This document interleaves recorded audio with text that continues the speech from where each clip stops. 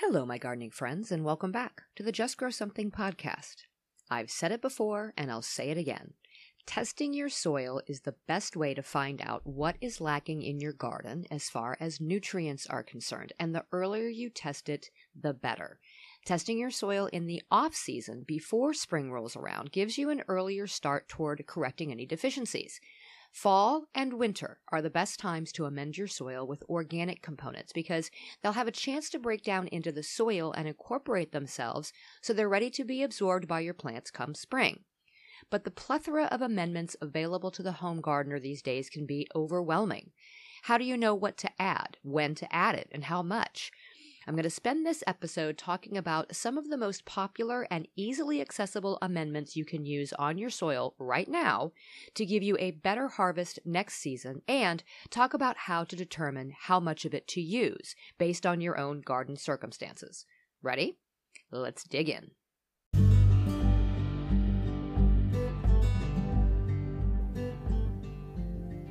Hey, I'm Karen, and together with my husband, I spent over a decade researching and learning and building our small farm through lots of trial and error, successes and failures.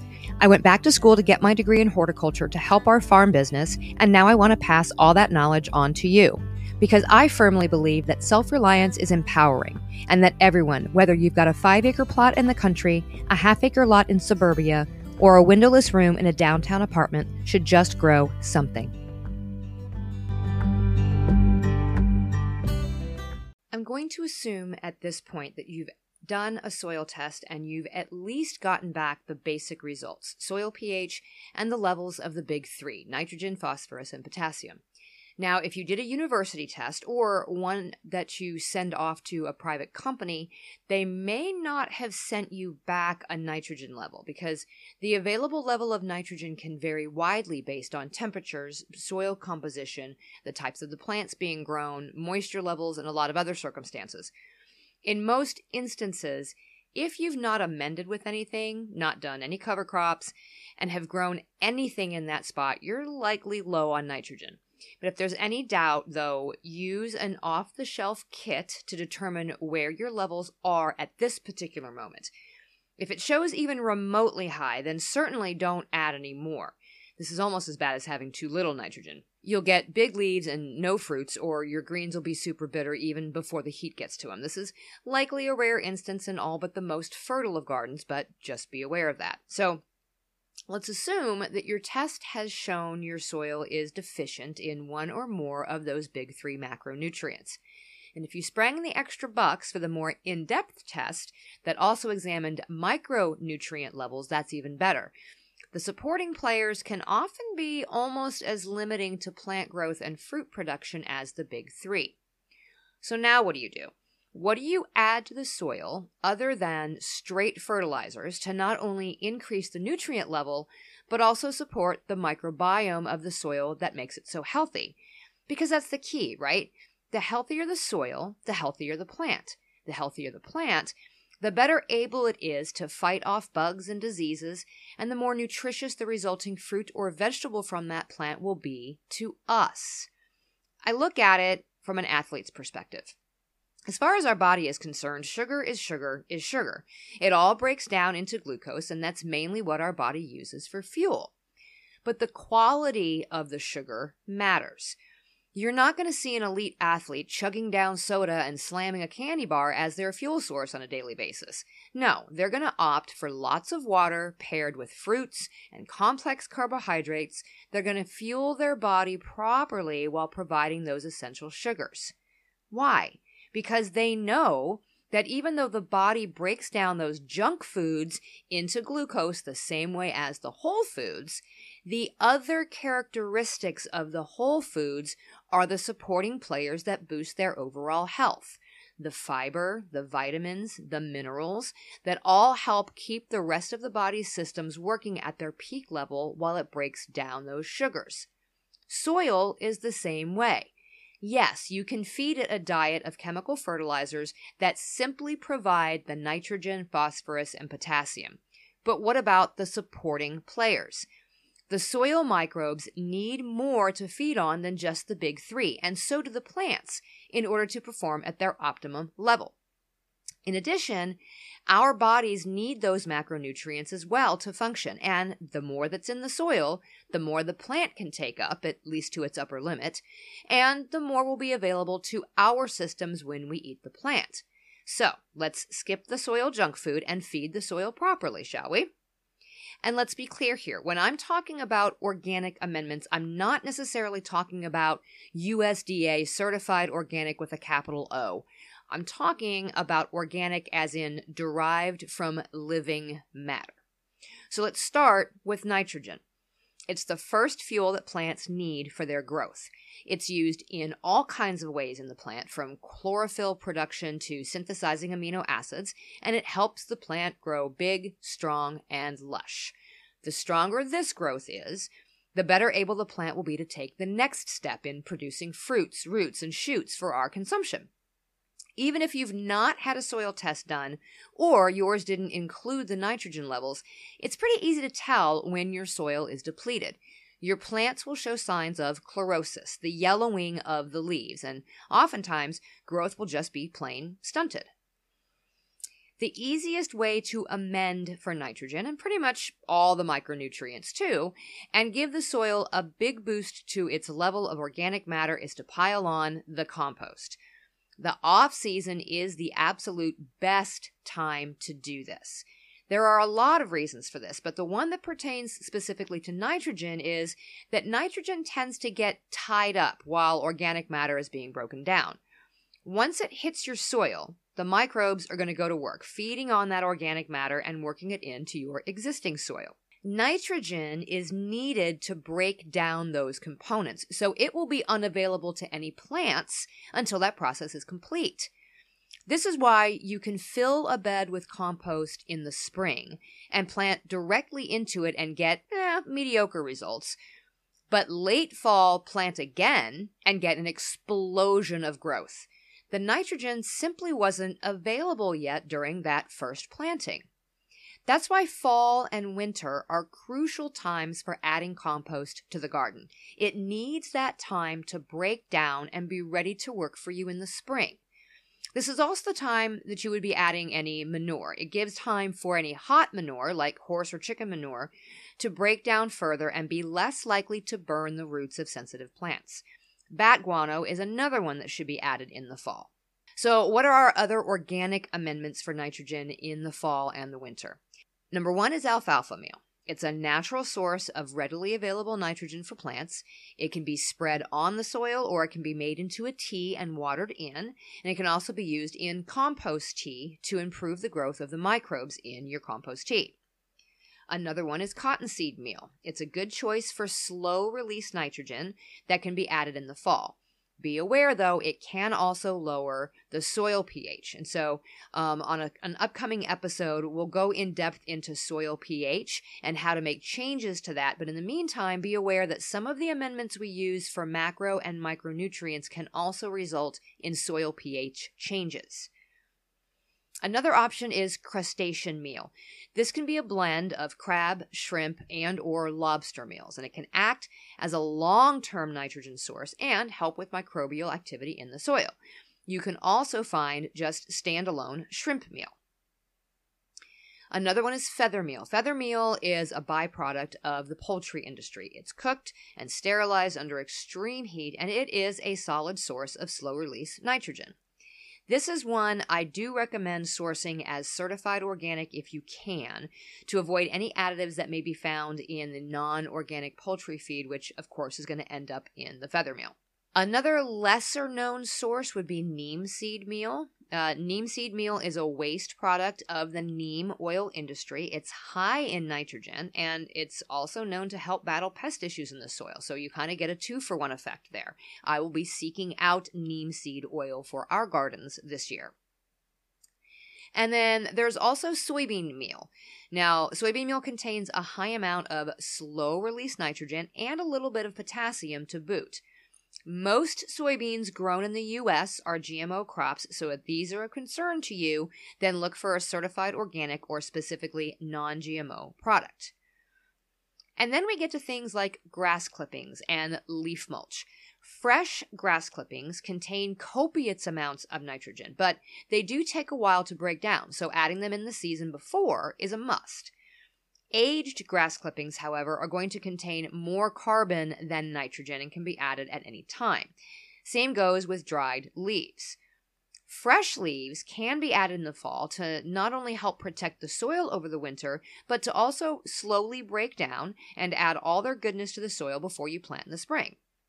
Of course, if insect pests that overwinter as adults are a concern for you, this might be the one that you skip. And although it's likely too late in most areas right now to plant a cover crop, things like clover, alfalfa, or bean plants can add nitrogen back into the soil by pulling nitrogen from the air and fixing it into the soil through their roots to be delivered in forms in the soil later that other plants can use. I promise I have a cover crop episode coming up next month, so stay tuned for that. I know I keep saying it, but yes, we will have one soon. So that's nitrogen. Next up is phosphorus. Phosphorus is used in our garden plants to promote root growth and to flower and set seed, all things that are important as a gardener. In addition to just adding organic matter through compost, what organic amendments can be added to the soil to help with phosphorus levels? Bone meal is one. Bone meal is a byproduct of the meat industry. It's a mixture of finely and coarsely ground animal bones that contain high levels of phosphorus and also provides a good amount of calcium, another important micronutrient. It is slow release, and it's good to add in the fall because too much in too close proximity to your plants can actually burn your plants.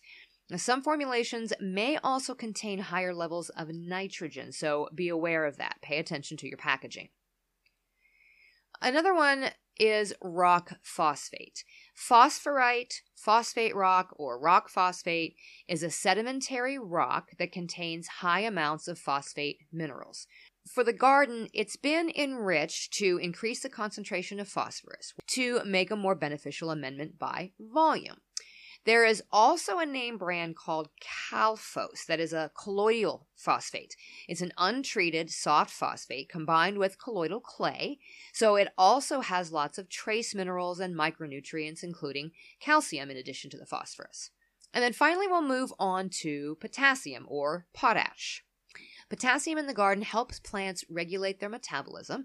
It's important for good root development, and it affects the regulation of water pressure inside and outside the plant, which helps them effectively use water and be more drought resistant. Plants with potassium deficiencies grow more slowly, and they have poorly developed root systems and are often much more prone to disease and moisture stress. Potassium is highly water soluble, so deficiency is most common on really light sandy soils because potassium ions will easily leach from soils that lack the colloids that are typically found in clay. But you can also have a potassium deficiency in clay soils that have really poor soil structure because water is just typically going to run off the solid clay and the potassium goes right with it. That's another reason why soil organic matter is so important. If you find your soil is short on potassium, what organic amendments can we add specifically for potassium deficiency? Number one is wood ash. The term potash is actually derived from the term pot ash, the ashes and burnt pieces of hardwood that came from open fireplaces or fire pits where people did their cooking. Tossing this ash into the garden proved to be a good, quick-acting but short-lived source of potassium. You can absolutely do this with the ashes from your fireplace or your wood-burning stove if you've been burning non-treated hardwoods or hardwood pellets to add potassium back into your garden soil. Be aware, though, these ashes are going to be very alkaline, so know what your soil pH is before doing this. If you've got pretty acidic soil, then no harm, no foul.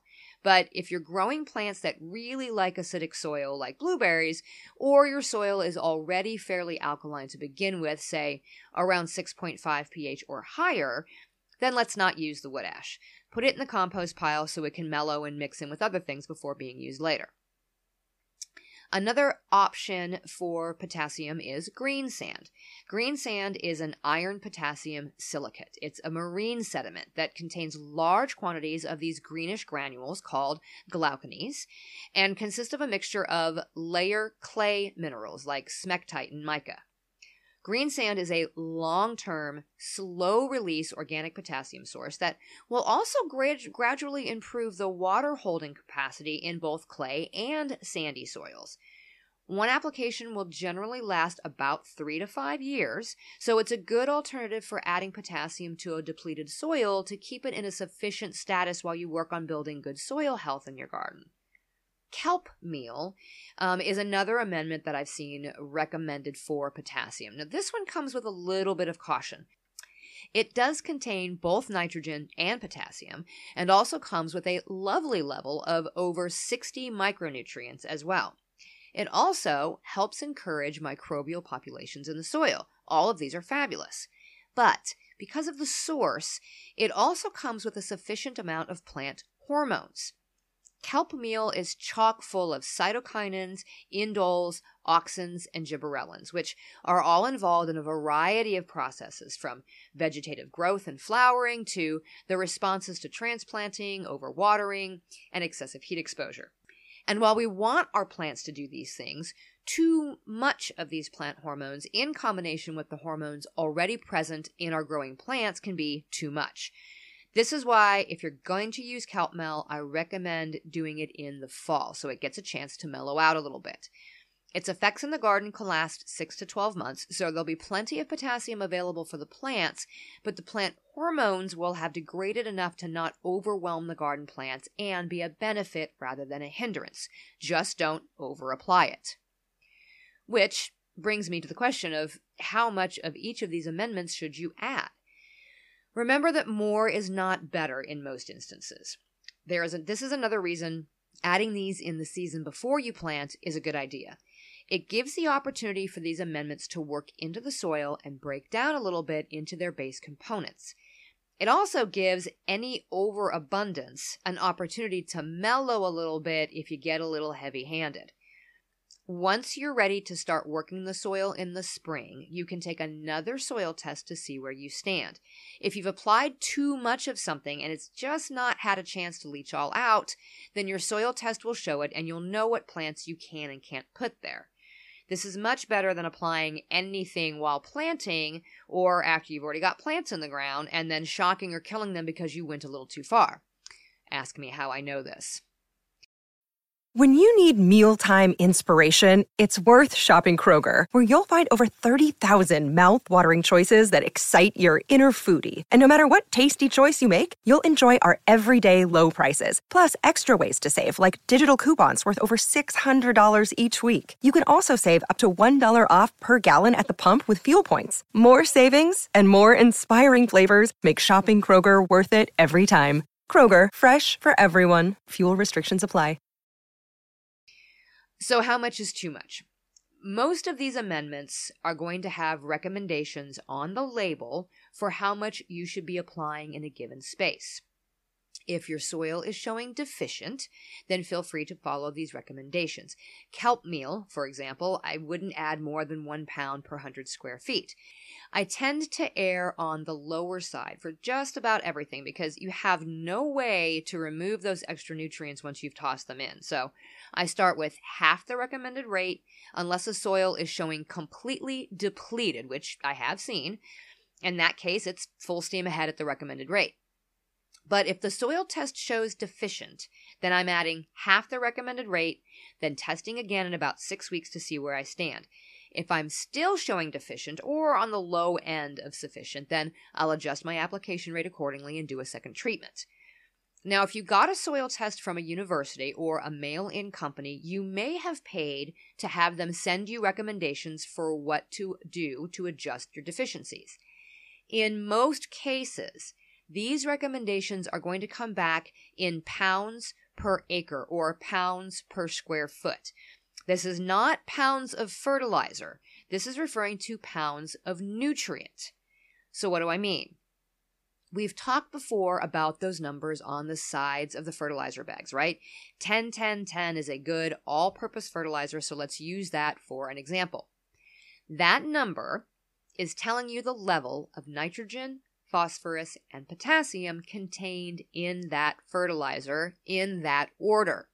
It's telling you the mix contains 10% of each of those nutrients. So if it's a 10-pound bag, that fertilizer contains 1 pound of nitrogen, 1 pound of phosphorus, and 1 pound of potassium, right? 10% of 10 pounds is 1 pound. So if your test results come back moderately low in phosphorus, and the recommendation for vegetable gardening given to you was to add 2 pounds of phosphorus per 1,000 square feet of garden, and you're using bone meal as your phosphorus amendment, you'll need to do some math, or maths, depending on where you live. Most bone meal you get in the garden center has an NPK of 3, 15, 0. So 3% nitrogen, 15% phosphorus, and no potassium. So to get to a rate of 2 pounds of phosphorus per 1,000 square feet of garden using this particular amendment, you need to divide 2 by 0.15. That's the decimal equivalent of the percentage of phosphorus in the fertilizer, right? So 2 divided by 0.15 equals 13.33. So you'll need to apply 13 1/3 pounds of this bone meal to the 1,000 square feet of your garden to get 2 pounds of phosphorus for that 1,000 square feet. Okay, now obviously if your garden's only 100 square feet, you'll only need 1.33 pounds, 13.33 divided by 10. Keep in mind though, that since this bone meal also contains 3% nitrogen, you'll be applying just shy of 1/2 pound of nitrogen to that same 1,000 square feet. 13.33 pounds times 0.03, the decimal equivalent of 3%, is rounded up to 0.4. So if your test results showed no nitrogen deficiency, you'll need to decide whether that 0.4 pound of nitrogen is acceptable to add, or if you'll try to find something that contains only phosphorus and no other macronutrients. This is also different than how you would add the amendment if you weren't given recommendations from the soil test results. If you just know that you've got a deficiency and you want to use this bone meal to amend the soil, then you'll be following the recommendations on the bag. The bag may say something like use 3 to 6 pounds per 100 square feet of garden. Okay, so let's say we decide to use 5 pounds. It's within that 3 to 6 pound range. If you do the math on that, 5 pounds times 0.15, that's 3/4 pound of phosphorus per 100 square feet. Well, if we go back to the original recommendation from the first example, 2 pounds per 1,000 feet, and divide that by 10 to 100 square feet, that's only 0.2 pounds per 100 square feet. So if we arbitrarily choose 5 pounds, we're actually adding 1/2 pound more phosphorus than necessary to our 100 square foot garden, which if we extrapolate that back out to our 1,000 square foot recommendation equals 7.5 pounds of phosphorus per 1,000 square feet rather than the 2 pounds. That's a big difference. And this, I think, is where most people get tripped up. The amount of fertilizer or amendment that should be added. Most soil tests, even the cheapest off-the-shelf versions, are going to give you some semblance of just how deficient your soil is. So if the results say mildly deficient, use the lower recommendation on the bag instructions. If the results say depleted, use the higher end of the recommendations. And if the results say moderately deficient, then use a midway point. And always be cognizant of the other ingredients in that amendment or fertilizer. If your soil is not deficient of potassium, don't use something that has 3% potash just because it has the 15% phosphorus that you want. There are products on the shelf that have only the macronutrient that you need and sometimes include some of those micronutrients. And speaking of micronutrients, that's the other concern here. If you use an organic amendment, there will likely be some micronutrients involved, and usually it's the micronutrients that are complementary to the amendment you've chosen. For example, a phosphorus amendment will likely also contain some level of calcium, which can help stabilize soil structure, unless your soil is too alkaline, and then it can actually prevent the plants from taking up the phosphorus. Everything needs to be balanced.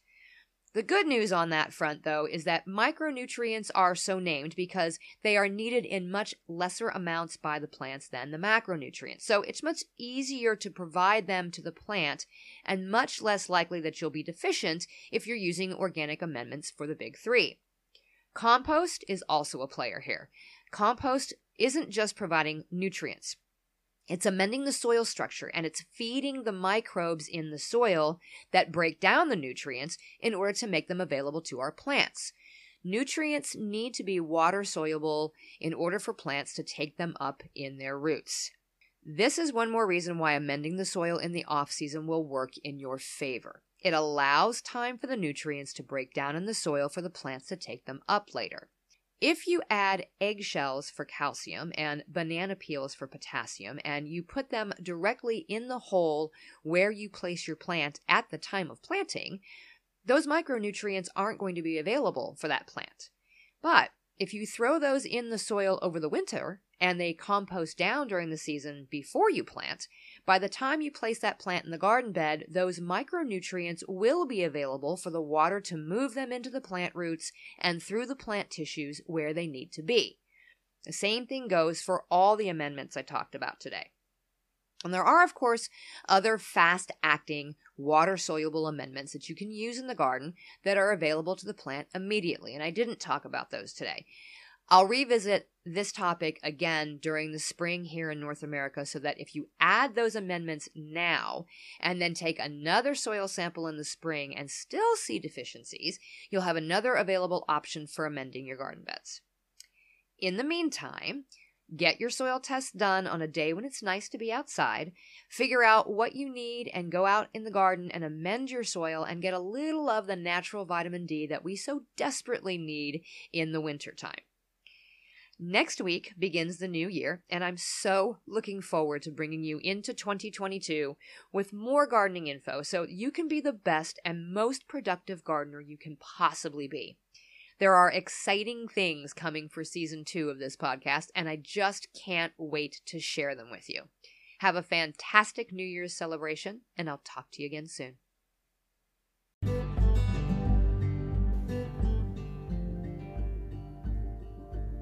You've just listened to another episode of the Just Grow Something podcast.